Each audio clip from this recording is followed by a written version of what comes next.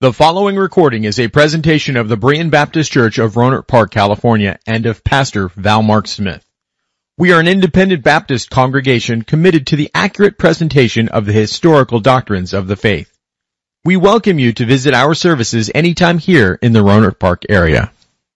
Good morning, everyone, and welcome to our service of Berean Baptist Church. I'd like you to open your Bibles to the Old Testament book of Exodus, chapter 25. I know that this doesn't look right. This is our Christmas service, and you've heard beautiful music about the birth of our Savior in a lowly manger in Bethlehem. And you would expect that we would take our text for the message from Matthew chapters 1 and 2, which I read just a few minutes ago, or perhaps from Luke 1 and 2 that we will read on Friday night, because those are the only places in the Bible that describe the story of how Mary gave birth to a child who would be the Savior of the world. Those are the only places where we find angels announcing his birth, or the story of the wise men who traveled from the east to come and present gifts to him and to worship him. And you can search Exodus 25, or the entire book of Exodus, and you will not find anything like the story of Jesus' birth. But what you may not know is that Exodus does have much to say about Jesus. It tells us more about his work of redemption than any book in the Bible. Now, the problem is that the story of Jesus is not at surface level in Exodus. It's not easily discovered like it is in Matthew and Luke. To find Jesus in Exodus, you must take the Bible comprehensively. You must explore the Bible from cover to cover to see how that Exodus is the beginning of unfolding the purpose of Jesus being born in the manger in Bethlehem. Now, during the month of December, we've been searching out Jesus in the Old Testament system of worship that's known as the tabernacle. And we're on a journey, as the wise men were on a journey, to find Jesus here and to bow down before him and honor him as the King of Kings and the Lord of Lords. Several weeks ago, while I was away from church and recuperating from surgery, I had a few conversations with folks about preaching.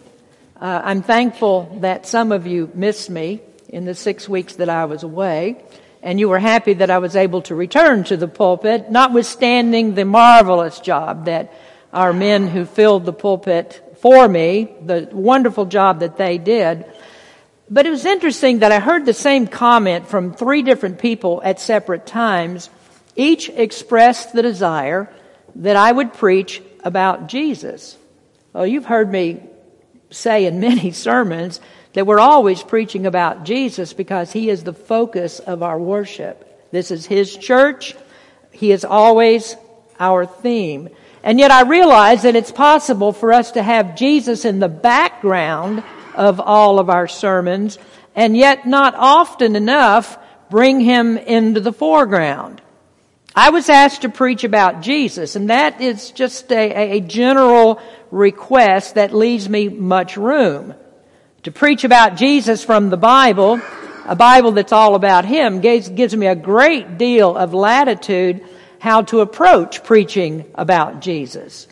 We're in the Christmas season, which is a time to speak of the mystery of his birth and the incarnation, the miracle of the virgin birth, the delightful and fanciful elements of the Christmas story. These are things that we've sung about today.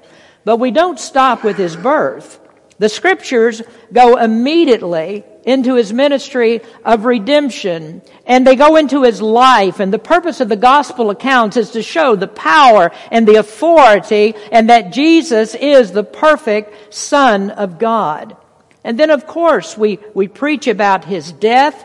It's the sacrifice of his life that was the payment for our sins that God used to reconcile us to him. And then, of course, there is the resurrection. This is what validates the work of Christ and guarantees our eternal life in heaven. And each of those topics has many subtopics that I could preach if I'm asked to preach about Jesus. But I believe if I'm to preach about Him comprehensively, there isn't a better place, there isn't a better starting place than the Old Testament. The Old Testament is the Old Covenant.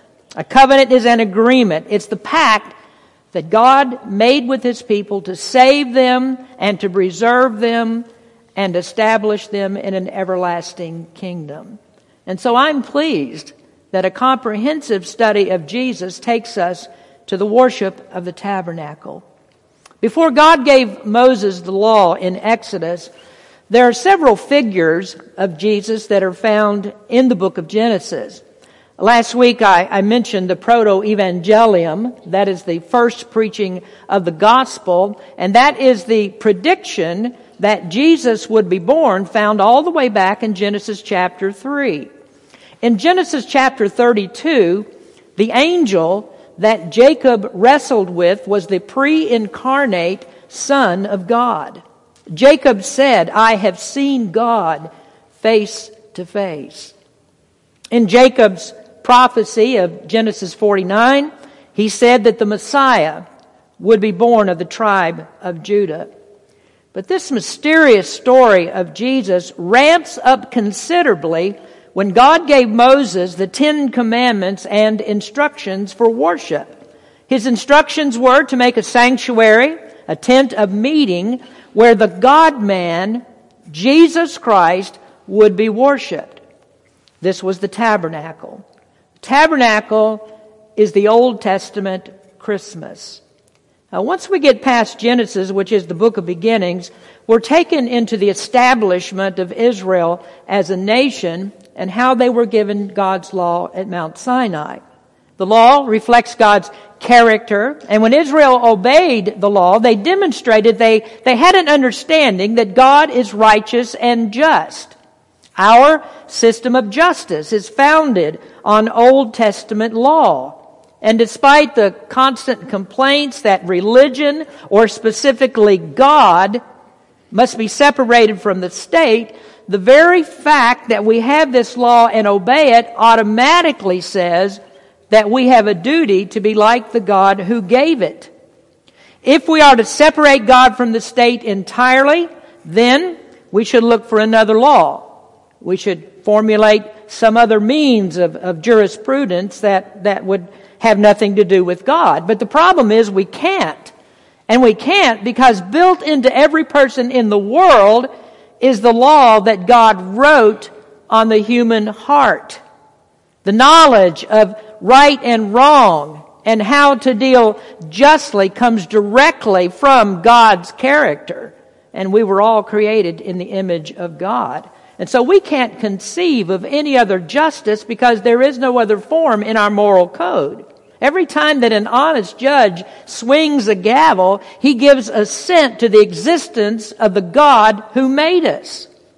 Now, my point in mentioning this is that our law is inextricably tied to the Creator. And if it is, which it is, then we must acknowledge His power and authority, because ultimately it is His law that functions as our governing authority.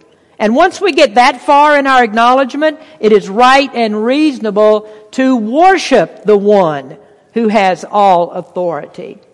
And this is the reason that, coupled with the laws for the government of Israel, there was also given requirements for worship. And these stand together as an ordinary progression, the one from the other, and both of these in concert acknowledge our duty to the Creator in the whole man. That is physically, morally, and spiritually. It is our duty to obey God. And this reflects Jesus' command in the New Testament when He quoted from the law and said, "You shall love the Lord your God with all your heart and with all your soul and with all your mind." This is a command for entire sanctification in the whole person, physically, mentally, and spiritually. And thus we see it's impossible for us to separate ourselves from God in either physical or spiritual aspects. The fact that we use God's law to govern us automatically acquiesces to His authority over us. We rule correctly only in accordance with God's law. And so the point is that God can't be separated from the state. And I think that our founding fathers were intelligent enough to know that. But on the other hand, religion is also formed in the human heart.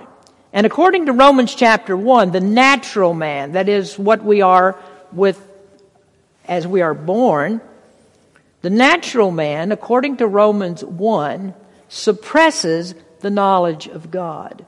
The natural man changes what he knows about God, and eventually he will transform into the worship.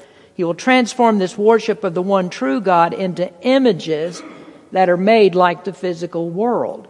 Romans chapter 1 says, professing themselves to be wise, they became fools and changed the glory of the uncorruptible God into an image made like to corruptible man and to birds and four-footed beasts and creeping things. In the 25th verse of Romans 1, who changed the truth of God into a lie and worshipped and served the creature more than the Creator, who is blessed forever. Amen. These verses tell us that people always want to make God into a lesser being, into a being that conforms to a standard that is no higher than us and often lesser than us.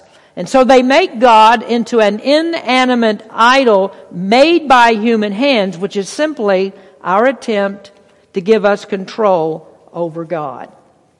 Now, knowing the corruption of fallen man and knowing what man is always prone to do, God gave Israel a highly organized, very restricted, detailed system of worship with instructions to be followed explicitly. To keep His people from the wicked imagination of their hearts, He gave them something visual. He showed Himself in holiness in the symbolisms of the tabernacle. And at the tip top of these visualizations was the Ark of the Covenant. And so we find here in Exodus chapter 25, in verses 10 and 11, God commanded this, and they shall make an ark of acacia wood. 2 cubits and a half shall be the length thereof, and 1 cubit and a half the breadth thereof, and 1 cubit and a half the height thereof. And thou shalt overlay it with pure gold. Within and without shalt thou overlay it, and shalt make upon it a crown of gold round about. In this chapter, we find at the very beginning, close to the beginning of the chapter, after the command to make the tent of meeting, the Lord gave them the command for the first furnishing of the tabernacle, which was the Ark of the Covenant. The Ark is a multifaceted view of Jesus Christ. Who is Jesus Christ? Is He only a human baby that came into existence in Bethlehem? And the answer to the question is no. The Ark of the Covenant is His biography. It's a picture book or a photo album of what Jesus is about. And perhaps one of the most interesting and important aspects of Jesus Christ is the inseparable connection that He has to God's law. Kept inside this Ark of the Covenant were the tables of stone on which God wrote the commandments. And these 2 stone tables are the bases upon which all human governments are founded. This is the law by which we will be judged. It's the basis upon which every person will be condemned. No matter what nation that we belong to, God rules us all either to our justification or to our condemnation. And then above the Ark of the Covenant, forming a lid that concealed the law, was the mercy seat. And this mercy seat was needed because the law grants no favors. The law pardons no one. There is neither mercy nor grace in the law. But the ark is different because it represents Jesus Christ, who is the perfect standard that is required, and yet also He is the one who gives mercy to fallen sinners who are never perfect. And thus, in the Ark of the Covenant is both seen the perfection of Jesus Christ and the provision for the pardon of those who put their faith in Him. And on this mercy seat, there was a brilliant light that showed the presence of God. My introduction is to show you that presiding over every correct adjudication of our civil laws is God Himself. We don't see Him in glorious, visible light. We often wish that we could. But if I were to ask you, how does God manifest Himself today as the presiding judge? I hope that you would answer, in the light of Jesus Christ, in the light of the gospel of Christ.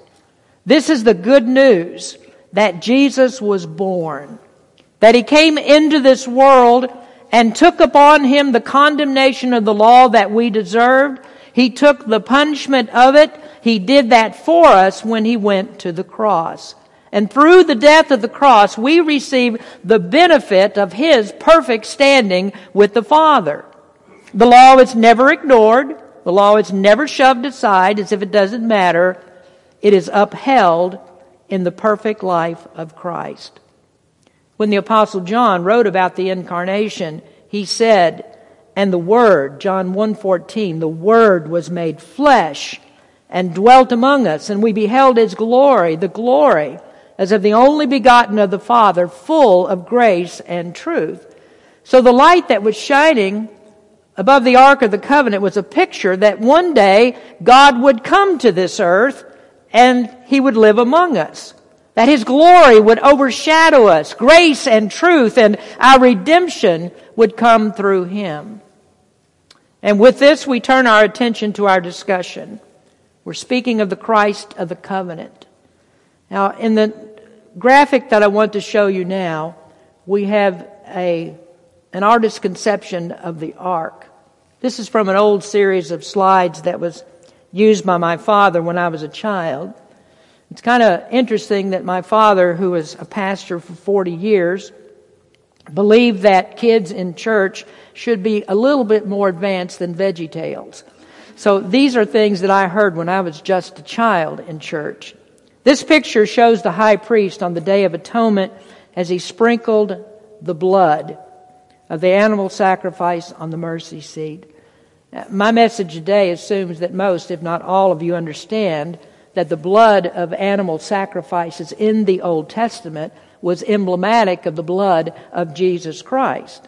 The priest sprinkled blood as a picture that Jesus would shed His blood on the cross. The ark was not an idol.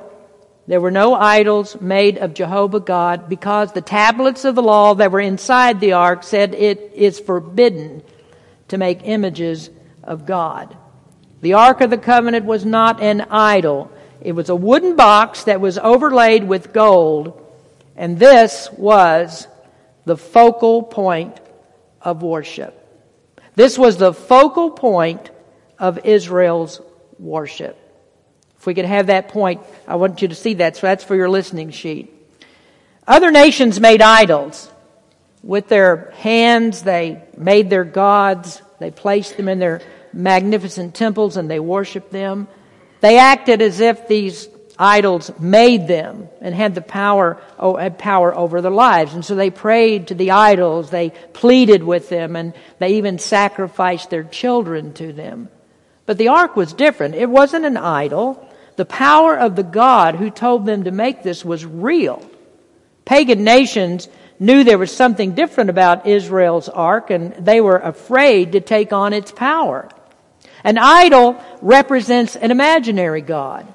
As Paul said, an idol is nothing in the world. He called them dumb idols. And he wasn't necessarily referring to their intelligence, although that fits, but to the absence of life and power that an idol has no power. It has no life. And Paul was not concerned with offending anybody's idol, because idols are not God. So instead of idols, Israel had what no others had. What was that? Well, they had a sacred throne, which indicated the presence of God. The ark was their visual of the throne in heaven. The ark was made after a pattern of things that are in heaven. And more important than the throne itself is the person who sits on the throne. And so the brilliant presence of God, a living presence, that's something that idol worshipers never experienced. In the 22nd verse of Exodus 25, it says, God said, I will meet with thee, and I will commune with thee above the mercy seat from between the two cherubims which are upon the ark of testimony of all things which I will give thee in commandment unto the children of Israel. So God's presence was there in a brilliant light, and this light was Israel's assurance. This was their surety that God was with them and that He would protect them. It was His presence that locked in all the promises that He made. Israel was not as faithful to the Lord as they should have been, but God was always faithful to them. God always fulfills His promises. The light of God's glory is what Peter, James, and John saw when Jesus invited them to come up on the Mount of Transfiguration. The glory of God is Jesus Christ. That's who He is. Now, if I could mention just for a moment the controversy about the star that the wise men followed to lead them to the place where Jesus was. Astronomers, astrologers, and others for centuries have tried to solve this puzzle of what the wise men saw. Was it a star? Was it the convergence of planets? Was it a comet? Was it some other heavenly body? Well, I think most likely what they saw was the light of the glory of God. In Luke chapter 2, we read that the shepherds were surrounded by the glory of God. God can make His glory appear anytime, anywhere, and this may be the way that He led the wise men where they were to go. Well, in the Old Testament, God showed Israel that He was present with them with the light of glory that was above the Ark of the Covenant. Well, next, Israel's worship in the tabernacle involved a secret room and the way that God made His plans in eternity past. So next, the ark represents a secret room it's all about the plans that God made without advice before this world began. So it's a secret room with the plan of God. The ark was put into a secret place. There wasn't an open invitation for all of Israel to come and see what was there. No one was invited to inspect the ark, to look inside of it, to handle it in any way. And that secrecy is emblematic of the council halls of eternity where God's plans were made. There was an element of mystery to the ark. Access to it was blocked off by a curtain that ran from the floor to the ceiling. Not even the ordinary priest could view it. Only the high priest was permitted to see it, and he saw it on one day of the year, and it was for the sprinkling of blood. The holiest place was not open because the presence of God cannot be accessed except through the sacrifice of Jesus Christ. And I want you to remember this. No one has access to God except through Christ. And so if you want to see God, it makes a difference what you believe about Jesus Christ.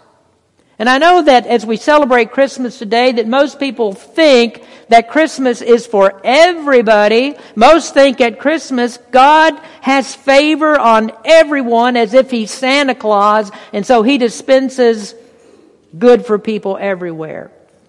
The truth is that God is not interested in anyone who hears about Jesus and then refuses to trust Him as their Savior and to follow Him as their Lord.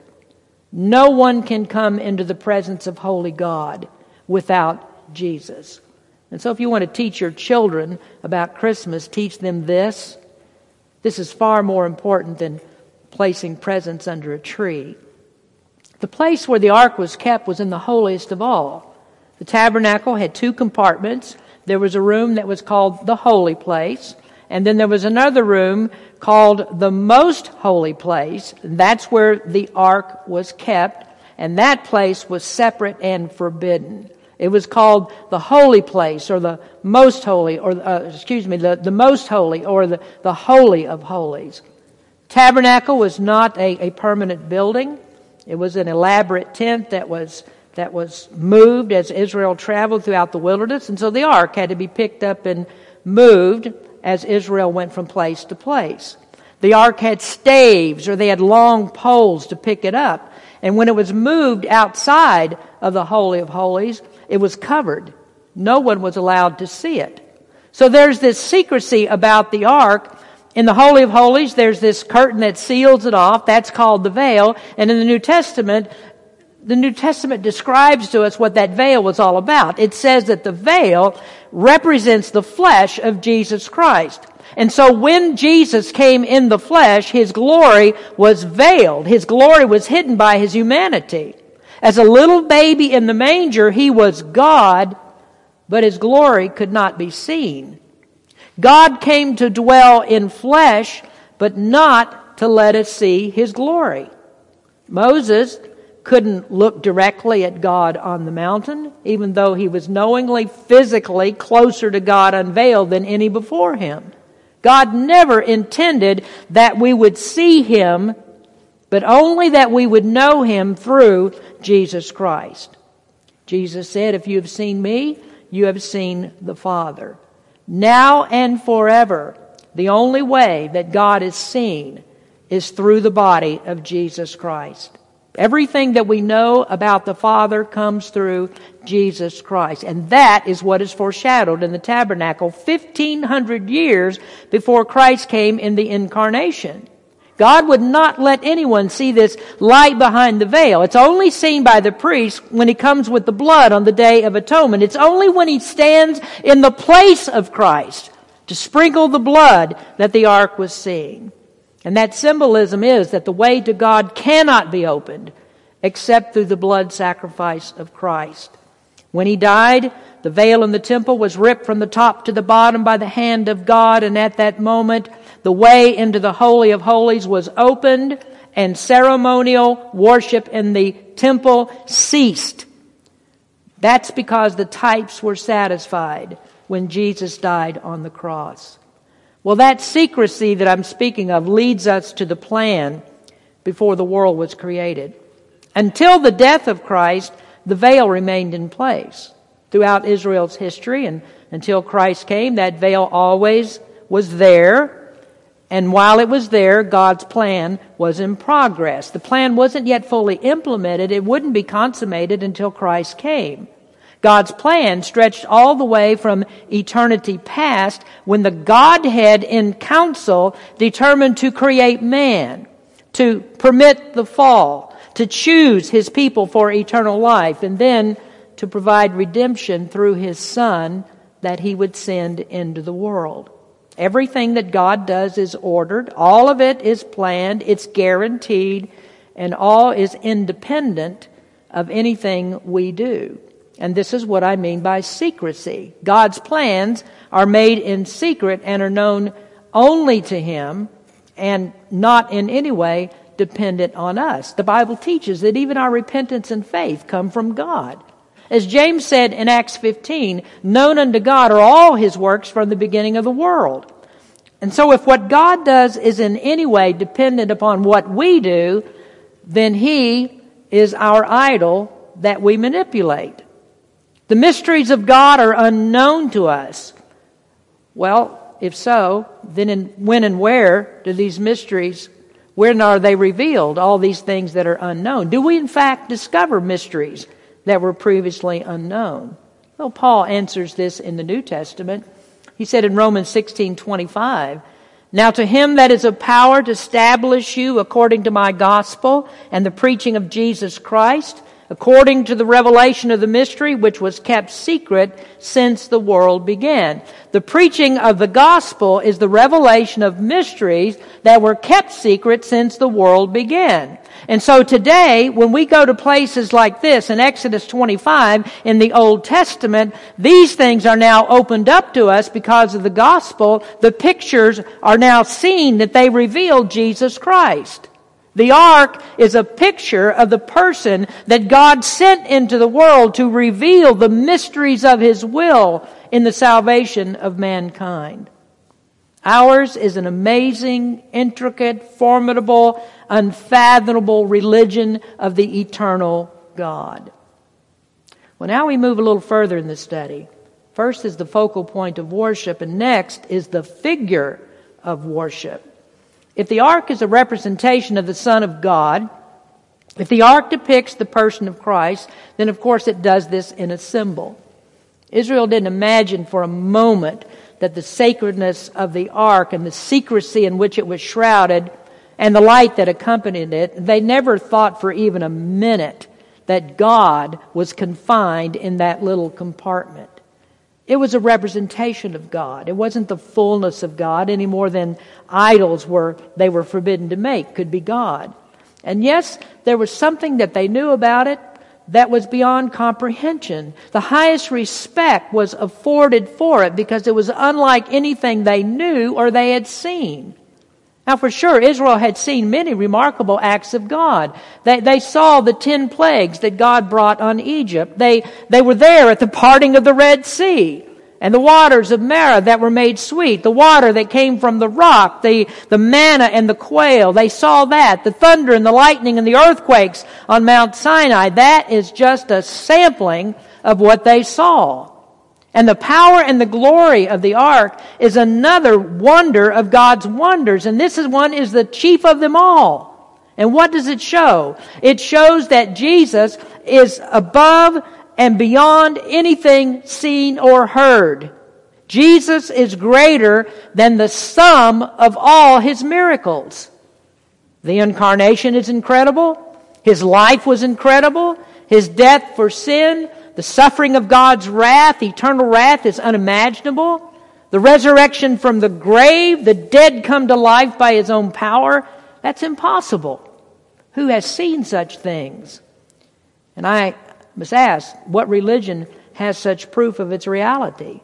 There is a good reason that Paul says the resurrection was testified by the apostles and by 500 people who saw Him at one time. And by Paul himself, who heard Christ speak to him in a brilliant light years later. Well, what incredible things about Jesus do we learn from the figures of the ark? First, we learn that Jesus is incorruptible in His humanity. Verse 10 says, "And thou shalt make an ark of acacia wood." This type of wood was from a desert plant, and it was known for its hardness and durability. God chose this wood because Israel knew its characteristics. It would be emblematic of the toughness, the longevity, the survivability, the irreproachable flesh of Jesus Christ. Though He was put into a grave and there He remained for 3 days, there wasn't one cell of His body that decayed. Now, after centuries, He still has this incorruptible body in which He rose from the grave. In His humanity, He would be severely tested by God. His resolve to be obedient despite the awfulness of the rejection of the people and the rejection of His Father, who turned His back on Him in the suffering, this was evident in the hardness and the durability of the wood. God put Him to the test. His life was a proving ground that God used to demonstrate unquestionably that Jesus would not sin.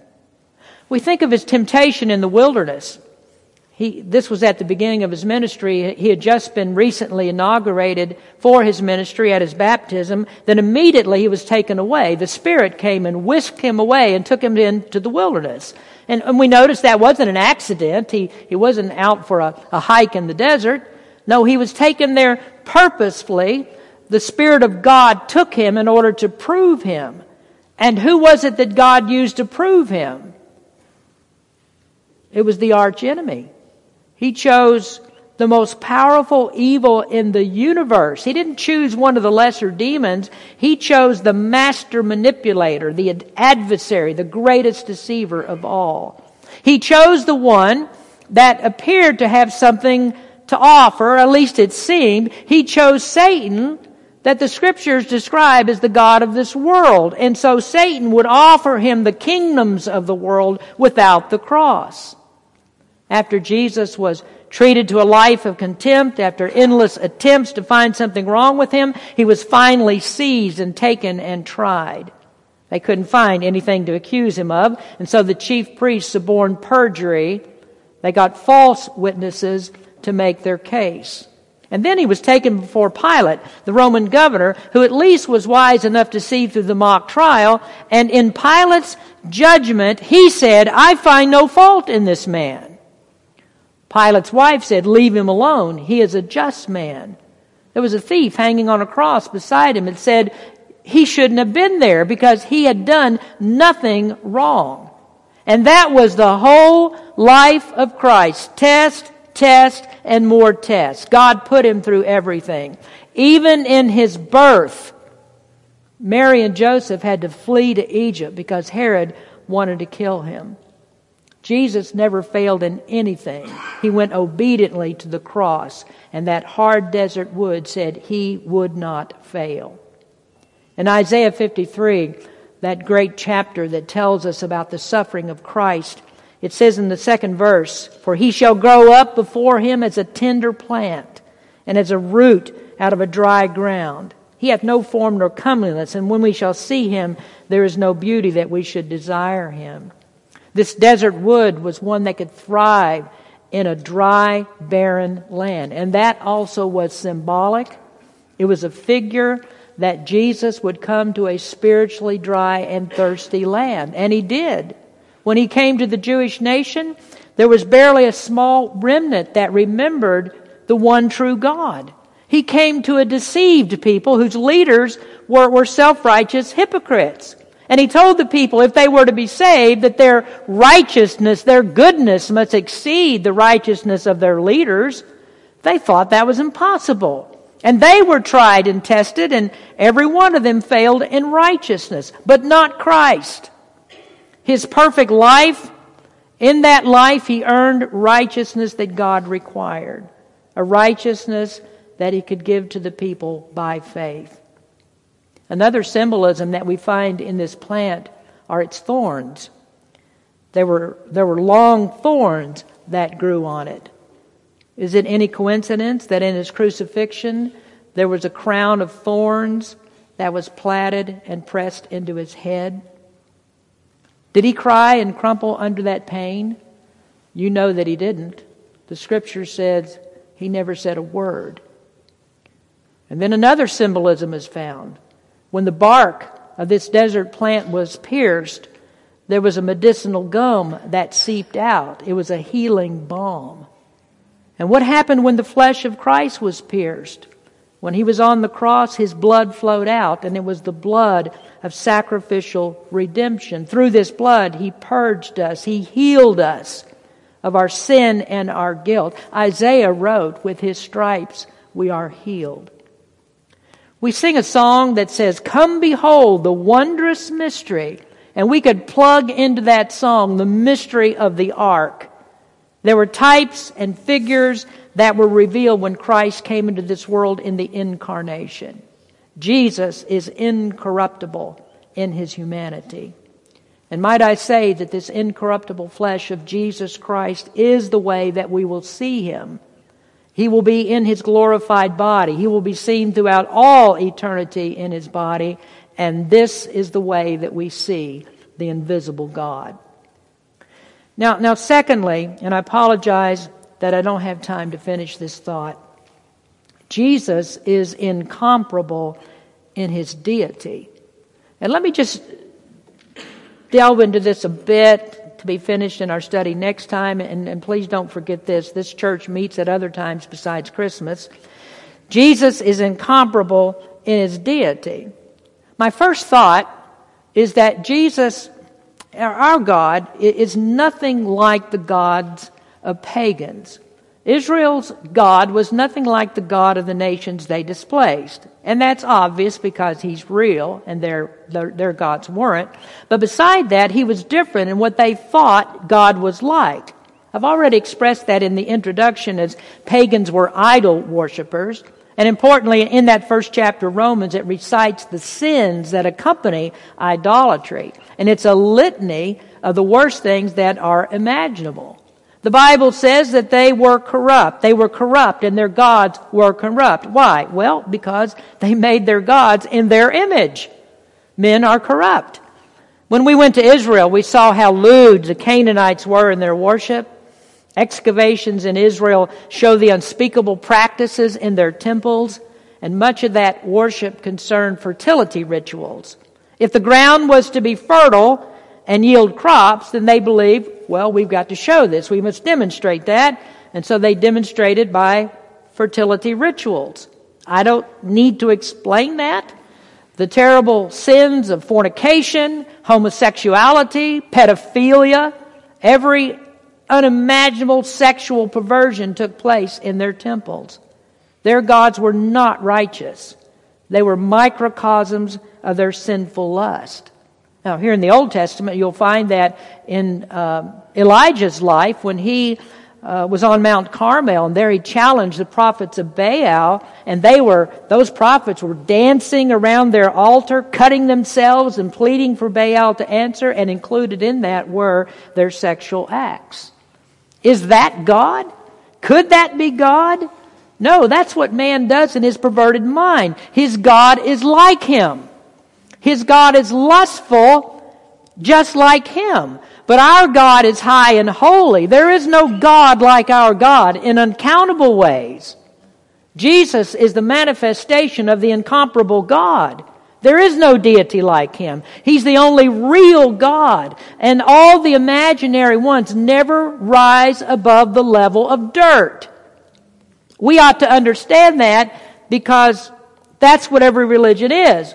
It is dirt. Man was made from dirt, and one way or another, he always returns to dirt. And so the gods that he makes are dirty gods, not holy. All gods are dirt except our righteous God. So you take account of any religion except Christianity, and in them you find lust and greed and perversion. And then false Christianity is the same. It doesn't escape. So name any that you want, and you will not find holiness. You will not find atonement for the wickedness of the human heart. And Jesus was born in Bethlehem to remedy this. From the creation of man and his fall in Genesis to the very hour in which we live, there is no person as holy as God requires. Only Jesus fulfills the law's demand. Only him, because he is God. The Ten Commandments reflect his righteous character. And what is that? Holiness, righteousness, respect for life, respect for the unborn, respect for men and women who are made in the image of God, respect for decency, and not every perverted imagination that comes from the gutter of filthy minds.